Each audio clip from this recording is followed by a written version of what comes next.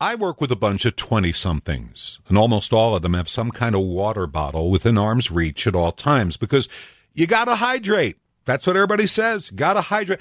So they have a thermos or a Yeti or whatever. Some decorate them with stickers like we used to do with our book covers as kids. It's great. Everybody's hydrating, but around the world, everybody else is laughing at us. This summer, a record number of Americans are vacationing in Europe, and the New York Times reports Europeans can't believe these ridiculous Americans with their water bottles. Meantime, in Paris, in Venice, in Athens, Americans are befuddled that restaurants there don't pour you a glass of water when you sit down at the table, and when they do, the complaint is in Europe, they give you a cup the size of a thimble. On TikTok, American tourists are convinced that people across the pond don't believe in water. They half expect these dehydrated Europeans are going to shrivel into brittle husks like an autumn leaf. But as we cuddle our water bottles, Europeans all think that Americans must be in some kind of national water drinking competition. For the record, the science is a bit fuzzy, but the general recommendation from the National Academy of Medicine is 104 ounces a day of water for men, 72 ounces for women, and for perspective, your grandparents didn't carry around a water bottle. Abraham Lincoln had no thermos at his side when he wrote the Gettysburg Address. If you could imagine Honest Abe putting stickers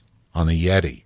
Jeff Kaplan's Minute of News, only on KSL News Radio.